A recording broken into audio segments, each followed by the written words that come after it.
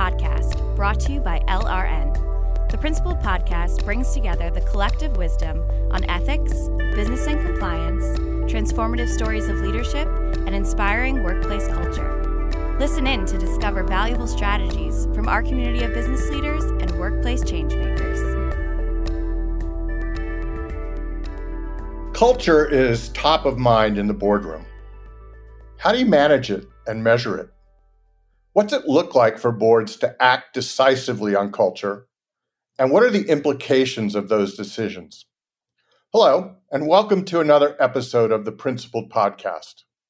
I'm your host, David Greenberg, LRN's former CEO and now special advisor. I'm also on the board and chair the governance committee of International Seaways. Today, I'm joined by Dottie Schindlinger, executive director of the Diligent Institute and co-host of Diligent's podcast, The Corporate Director. We're going to be talking today about the critical role of boards in shaping ethical culture. We'll be touching on the relationship between boards and ethics and compliance teams and how that can promote good governance. Dottie is a real expert in this space. She brings over 20 years' experience in governance-related roles, including serving as a director, officer, committee chair, senior executive, governance consultant, and trainer for public, private, and nonprofit boards. Dottie, thanks so much for coming on the Principled Podcast. It's my pleasure, David. It's great to be with you. Dottie, Diligent sponsored a recent roundtable for directors on corporate culture. What was on their minds? Well, thanks for asking, David. Yeah, listen, culture has been a top issue on the minds of corporate directors for a few years now, but really very much so in the past 2 years during this pandemic. It's been really fascinating in our conversations with directors all throughout this period of time. The word that keeps coming up over and over again is empathy. That empathy has now become a key skill set for directors and senior executives of organizations to really make good decisions. And I think corporate culture in particular has been a little bit in the crosshairs because of all the rapid change and the seismic type of change that organizations are going through, right? Think about back in March of 2020, when basically every company that could had to move to 100% remote operations with no advanced warning and with no planning. And think of the impact that it had on corporate culture when what seemed to be a 2-week hiatus from the office turned into, in some cases, an 18-month-long hiatus from being together in the office. So I think the directors are really watching corporate culture very closely. And then, of course, you have other pressures taking place, everything from ESG, what's happening in terms of our workforces, the huge talent crunch that we are under right now, the competition for talent at an all-time high.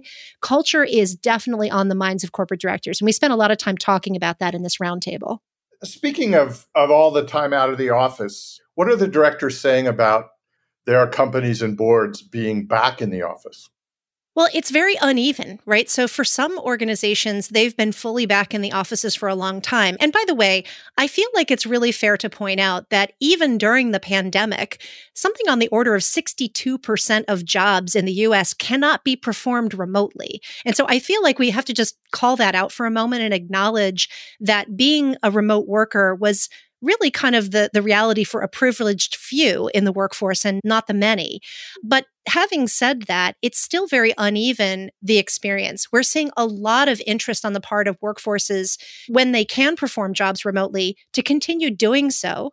And then we're seeing also a lot of desire from people to gather, that they miss each other, that they miss the kind of give and take that happens when you get together physically in a space and you have the opportunity to run into somebody you haven't seen in a long time, someone who's maybe not on your team, but an adjacent team, and just have those impromptu water cooler conversations that I think we all treasure. So it's a very mixed experience. For some people, it's better to stay remote, especially if, for example, you're the parent of young children and childcare continues to be an issue. You may want to have the flexibility that being a remote worker brings to your schedule. So it's definitely not a universal. And because it's not universal, and because this awful disease of COVID just keeps rearing its ugly head and we have new variants happening, it's hard to plan. If you're in any position of leadership and you're having to plan, when should we go back to the office and what should be the protocol to keep the workforce safe? These questions don't have simple answers, and the answers themselves continue to evolve as the disease evolves. So it definitely is requiring everyone to be a little bit creative and to stay on their toes. Got it. Going back to the discussions on culture, did measurement come up? How are boards and directors struggling with trying to measure culture and make real metrics on culture so that progress can be measured? Yeah, it's a hard thing to measure, isn't it, David? Trying to measure culture is a little bit like saying we're going to measure love. How do you actually approach that? But we also know that when there is a toxic work culture, it is palpable. I mean, people recognize when there's a toxic work culture, you can almost see it in the faces of the people on the team. So there are some measurements that are quite helpful. I don't know if you're familiar with a project that was put together by a group called Glassdoor in combination with the MIT Sloan School, something called the Culture 500. And what they basically did was use some AI tools to investigate hundreds of thousands of submissions from Glassdoor reviews of employees to look for patterns. And then they measured companies on the S&P 500 on 9 different variables trying to determine the health of culture. And that kind of work, I think, is really very interesting. If you haven't checked it out, I'd recommend that you look at the Culture 500 and just, take a look at that website and see how they approached that. It's that kind of measurement that I think is going to make the difference, right? When you can really see big data sets and look with AI-fueled tools for patterns and try to uncover what can we really learn from all these reviews. So you're not looking at individual reviews and reacting to individual reviews, but you're looking for commonalities and themes and patterns across thousands of entries. That then does give you a fairly accurate picture of what's happening with culture within a company. I think if you're a director these days, you should be paying attention to these kinds of tools. These are the kinds of things that are going to make it easier for you to provide that kind of oversight on culture, especially because that is so hard to do. I can say this from personal experience. I'm on the board of a small nonprofit organization that recently had some challenges around culture. And, we've been meeting remotely for 1.5 years because of COVID. We haven't been physically on site at the nonprofit organization. And frankly, we didn't really have a good sense for what was happening there day to day. And so it took having some conversations with the staff to try to understand what is actually happening here. And it's just really hard to get the tools that you need to have that visibility if you're not boots on the ground every day. And frankly, that's just not the reality for board members. Even outside of the pandemic, we're not boots on the ground every day at the organizations that we oversee. So having these kinds of tools that give us better insight, I think, are going to be increasingly important as we start to think about how to measure culture. The other thing I've seen some boards turning their attention to is kind of trying to capture some of the underlying drivers of conduct, both good and bad. Things like trust, fear, belief that management acts on its values. And if boards can get underneath the surface like that, you were talking about empathy. I think those are the kinds of things that we're going to have to be able to measure and assess, because otherwise we're just asking people in engagement surveys how they're doing, whether they go out to lunch with their boss, whether they can bring their dog to work. And that's not really what's driving behavior. It's really true. And David, one of the recommendations that came out of this roundtable that I think gets at that question of trust is, look, I think boards are very used to evaluating the performance of their C-suite executives and especially of the CEO, and really understanding, do we have a feeling of trust with this individual and with this team? Do we have trust in their capability as leaders? But it can be incredibly powerful for the board to get some reports from skip level employees. So not the C-suite and not even their direct reports, but one level down. And, really kind of getting a sense from that layer of the organization, how do they think the C-suite is doing in terms of whether they can be trusted to lead the organization in the right direction? That kind of an approach, sort of that 360-degree evaluation can be so helpful to understanding the culture of the organization, especially if that kind of information is coming anonymously and is done regularly. You don't want to wait until you already know that there's a culture problem to understand the culture of your organization. You should constantly be a student of the culture of your organization, because let's face it, we know nothing can destroy a company faster than a toxic culture. I mean, truly, we just see every example of that ripped from the headlines. We know that to be true. And so if you're maybe once a quarter, 2 times a year, doing a big 360-degree pulse check of the whole company to understand the culture, really asking people culture-specific questions, that's going to give you, I think, a very good sense for how things are going within the company. And just, it's not necessarily the only data point that you'll use, but it does give you a very different view than what you're hearing just in conversation with the C-suite executives. Yeah, so you mentioned toxic cultures. Do you have any recent examples in your experience of a board acting decisively on corporate culture where there was a problem like that? Well, there's many, as you know, but I'll share just one, and I feel comfortable sharing this one because it is been very widely publicized, and we've also featured the executive vice president and general counsel a couple times at events that we've held at Diligent, and that's the story of Wynn Resorts. I think everybody remembers a few years ago that there was a very well publicized #MeToo campaign around Steve Wynn, who was the founder, chairman, and CEO at the time. And he was found to be guilty of sexual misconduct, and he was ousted from the company. What may not be as widely known is, as part of that process, about half of the board was also ousted from the company. Because as they began to do their investigation, what they learned was that it wasn't just a matter of there being one bad apple, but it was truly endemic in the culture. There was a culture of intimidation and harassment almost at every level of the organization. It absolutely was the tone at the top, playing out through the entire organization. And so they felt that they really needed to kind of start fresh. And they brought in many more women onto the board. They brought in much more diversity onto the board. And that was true throughout the leadership of the company as well. And they began to really work from the frontline employees all the way up to the top of the organization to really get to know what that culture had been like and what would be the things that they really needed to work on and correct.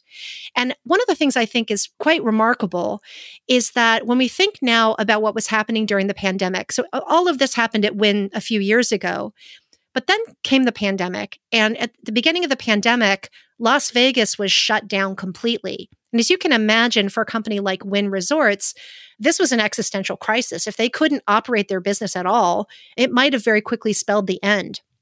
But because they'd been doing all this hard work around culture, they knew that one of the most important things that they could do would be to retain their workforce for as long as humanly possible.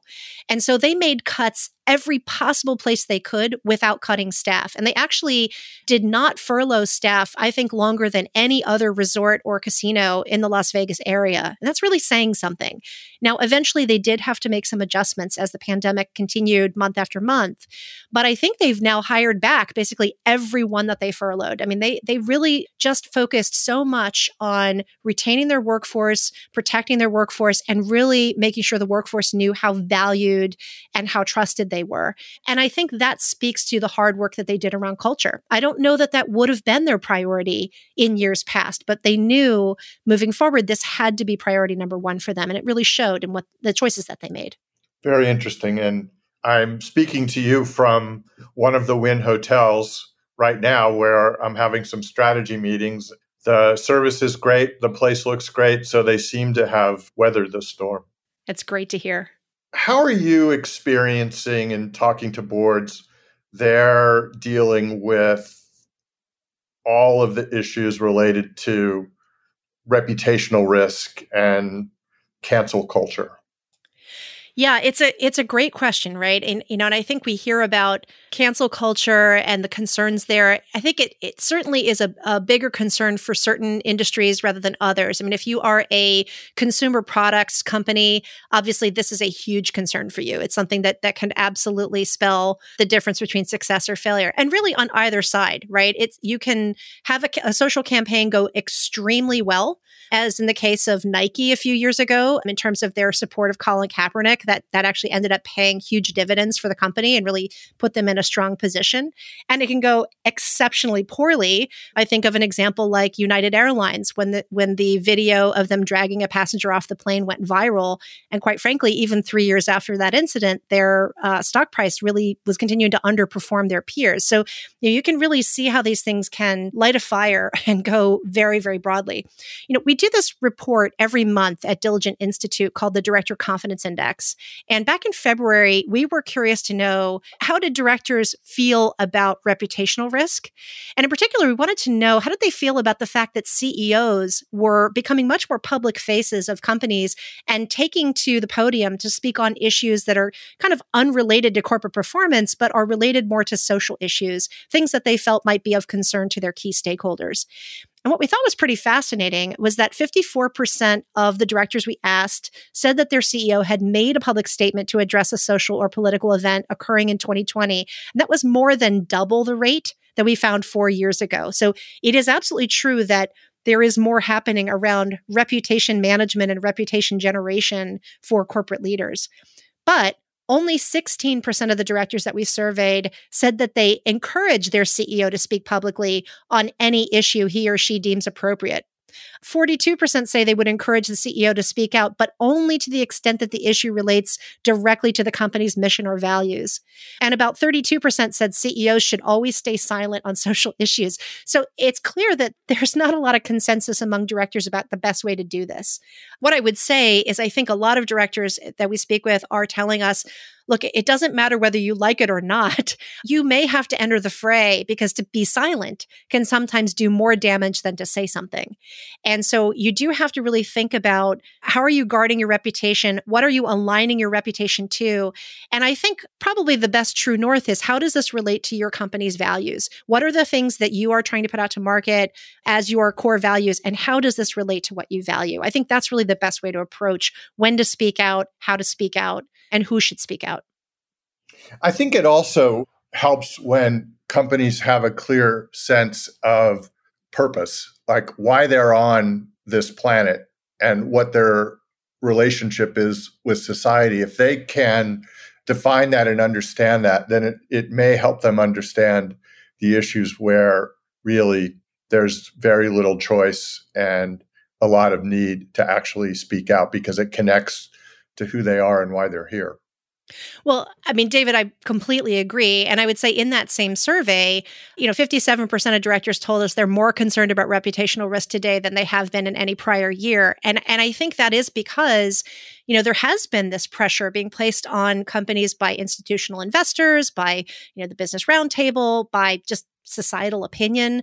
Again, going back to the fact that we're in this talent war, you've got to attract and retain top talent. And the way to do that is to make sure that you have a clearly stated company purpose, that purpose of your company is tied to something broader than generating positive returns for shareholders, and that it's something that your workforce, your customer base, your partners can all buy into and sort of see a role for themselves in. And I think that's just a much taller order than we've had in years past. I think that the job of a director is getting precipitously harder. But if you can have that stated company purpose, it can make other things easier to say no to and make it a little clearer what you have to say yes to. And one of the things that I've taken to the boardroom from my experience as a senior executive at what at the time was a Fortune 10 company is that the truth is, making a return for shareholders and all of the compensation bells and whistles that comp committees have ever created, you add all that up, and it wasn't enough to get a lot of us up in the morning. If there wasn't a greater purpose to what we were doing, the company was really missing something in terms of getting discretionary effort, even out of its most senior leaders. Yeah, I mean, I think that's very true. That connects to sort of what makes us human, doesn't it? That we're purposeful beings, human beings, and we want to know that we're connecting to some broader purpose. It's not just we're doing it for the sake of doing it. And I think that's true for board members too. I think board members feel far more motivated to, maybe go out on a limb and tap into their personal networks and express empathy and have compassion for things that they feel they connect to. I think everybody wants to feel they belong. For sure. So when we drill down a little bit, what are some of the key ethics issues you see challenging boards? Well, first of all, just the number of ethics issues challenging boards has exploded. So there's many more things that board members have to keep their eyes on these days. I would say some of the big ones, issues around the pandemic, dealing with sort of public health issues, making sure that, local regulations and workplace safety are being managed correctly. Again, those are not easy issues, but they need to be thought through. Diversity, equity, and inclusion is a big one. I think, there's been so much energy being put into this area ever since the murder of George Floyd and the many corporate commitments that were made to try to, change the nature of systemic racism and really address historic inequity. And these things require ongoing attention. This is not something that gets fixed in a couple of months. We're talking about a system that goes back 500 years. So it's going to take some time to get this right, but it needs, for us not to take our foot off the gas, to really kind of keep going. Also, issues related to sexual harassment. Those continue to be things that we see plague companies and just continue to need to be addressed. Those are things I would say are really top of mind over the past couple of years. But I would also add there's sort of a huge ethical dimension to climate change. Right now, we're just finishing up the COP26 conference that's happening in Glasgow. And, there's a lot of concern out there that we're not going to be able to meet the climate commitment that we need to meet to keep the ocean temperature level down to 1.5 degrees Celsius above where it was. And I think that has huge implications for every company. I mean, everything from global supply chain to workforce to our ability to just conduct business in this new unknown future with bigger, more horrifying storms.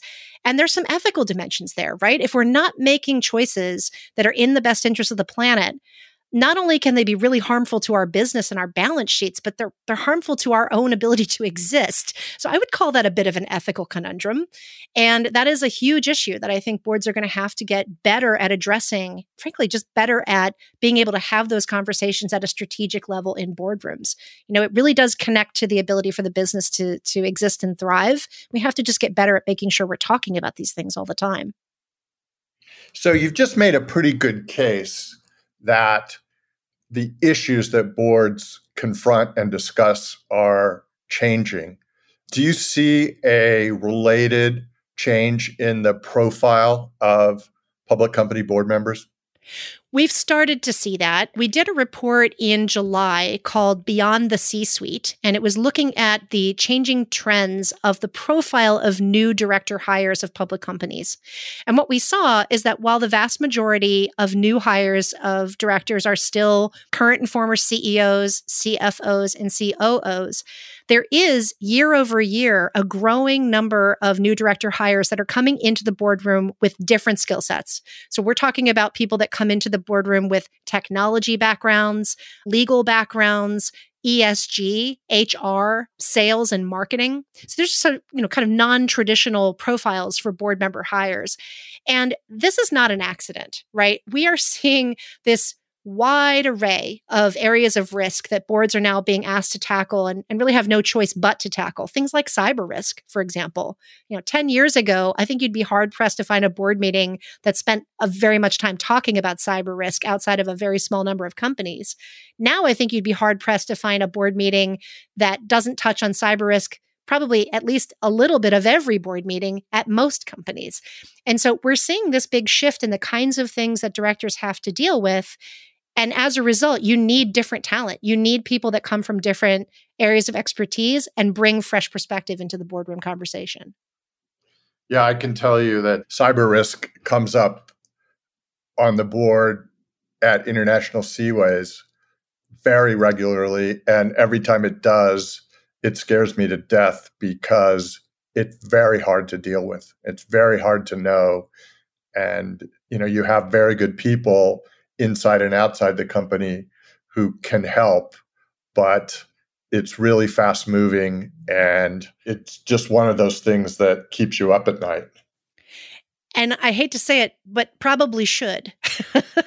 Probably should keep you up at night. I mean, the terrifying numbers that I hear, I believe that now cybercrime as an industry, if you look at it as an industry, has topped $6 trillion a year, which Larry Clinton, who's the president of the Internet Security Alliance, always has this great line, which is, if cybercrime was a country, it would be big enough to qualify for entrance into the G7.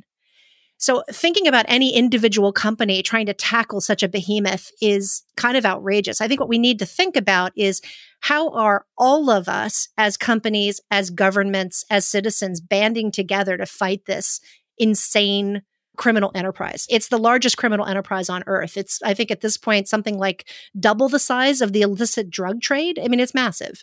So we all have to play our role in fighting this. And none of us are going to be successful alone, but none of us can take our eye off the ball. We all have to pay attention. We all have to be a little bit paranoid all the time for bad things not to happen. Now, one of the things that worries me, you've referenced the war for talent a few times, and I wonder if the good side is winning the war for talent in the cyber area. Not even close. Not even close, David. Right now, the estimated number of unfilled cybersecurity professional jobs globally is 3 million. And there's just not even a pipeline to fill that many roles. So yeah, unfortunately, this is a definite area of concern. I would say any of you listening to this podcast, if you have a young person in your life who's trying to figure out what career to go into, suggest they go into cybersecurity. We need them in the fight. One of the things I've seen in terms of the changing profile of directors is that I would say 3 years ago, you would have been hard-pressed to find even one or two members of public company boards who had spent a major part of their time as working chief ethics and compliance officers. And now I've identified about a dozen. So there's a little boomlet in that area that I hope will continue. That's a tiny little boomlet. I know. Well, you got to start somewhere. You got to start somewhere. I would agree with you. I think that's a positive trend. I'd love for it to actually be large enough to be a trend, but it's positive to see that we definitely saw that there are more individuals with legal expertise being welcomed onto boards, and hopefully that means that they come in the door with some deeper understanding of ethics and compliance issues, maybe than others. And I think we definitely could see more of that, because as we've been speaking through this whole podcast, the ethical and moral dimensions of business, I think, are getting far more complex. And so you need people who sort of understand ethics and compliance in a real way to be able to help guide strategic decisions that have ethical and compliance dimensions to them, which I think is all of them. So I think we could all do with an ethics and compliance expert on our boards. Hear, hear. A lot of this audience listening to this podcast today come from the ethics and compliance community. So I wanted to be sure to ask how you see the relationship between boards and the ethics and compliance teams out there, and whether it's changing and how it may need to change more. Great question. I do think it is changing. And I would, be disingenuous if I said it was changing everywhere at the same pace. That's not true. It's, fits and starts. But I do think that there's a greater recognition on the part of many companies that the ethics and compliance team is not the team to call in when things have already gone wrong, but that in actual fact, they can be very strong strategic partners in future decision-making.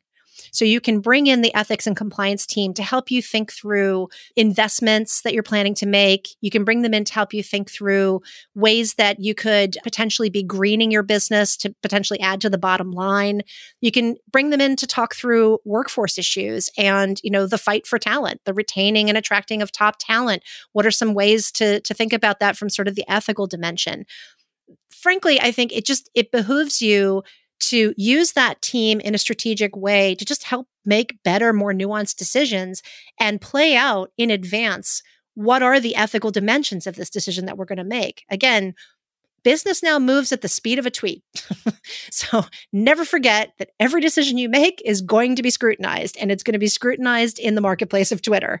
And so if that's going to be the case, it probably makes sense for you to check in with the ethics and compliance team about what might be some things that we should be prepared for as we make this decision.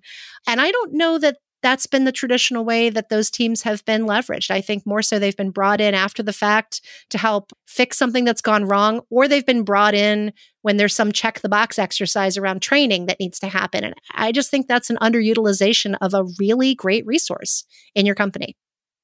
Dottie, that is a fantastic place to end today because we're just about out of time.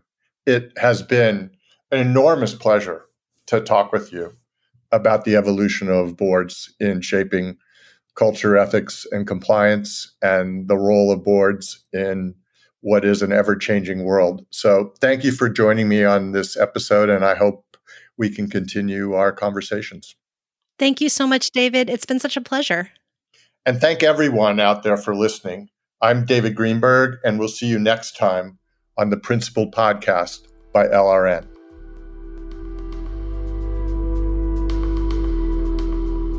We hope you enjoyed this episode. The Principled Podcast is brought to you by LRN.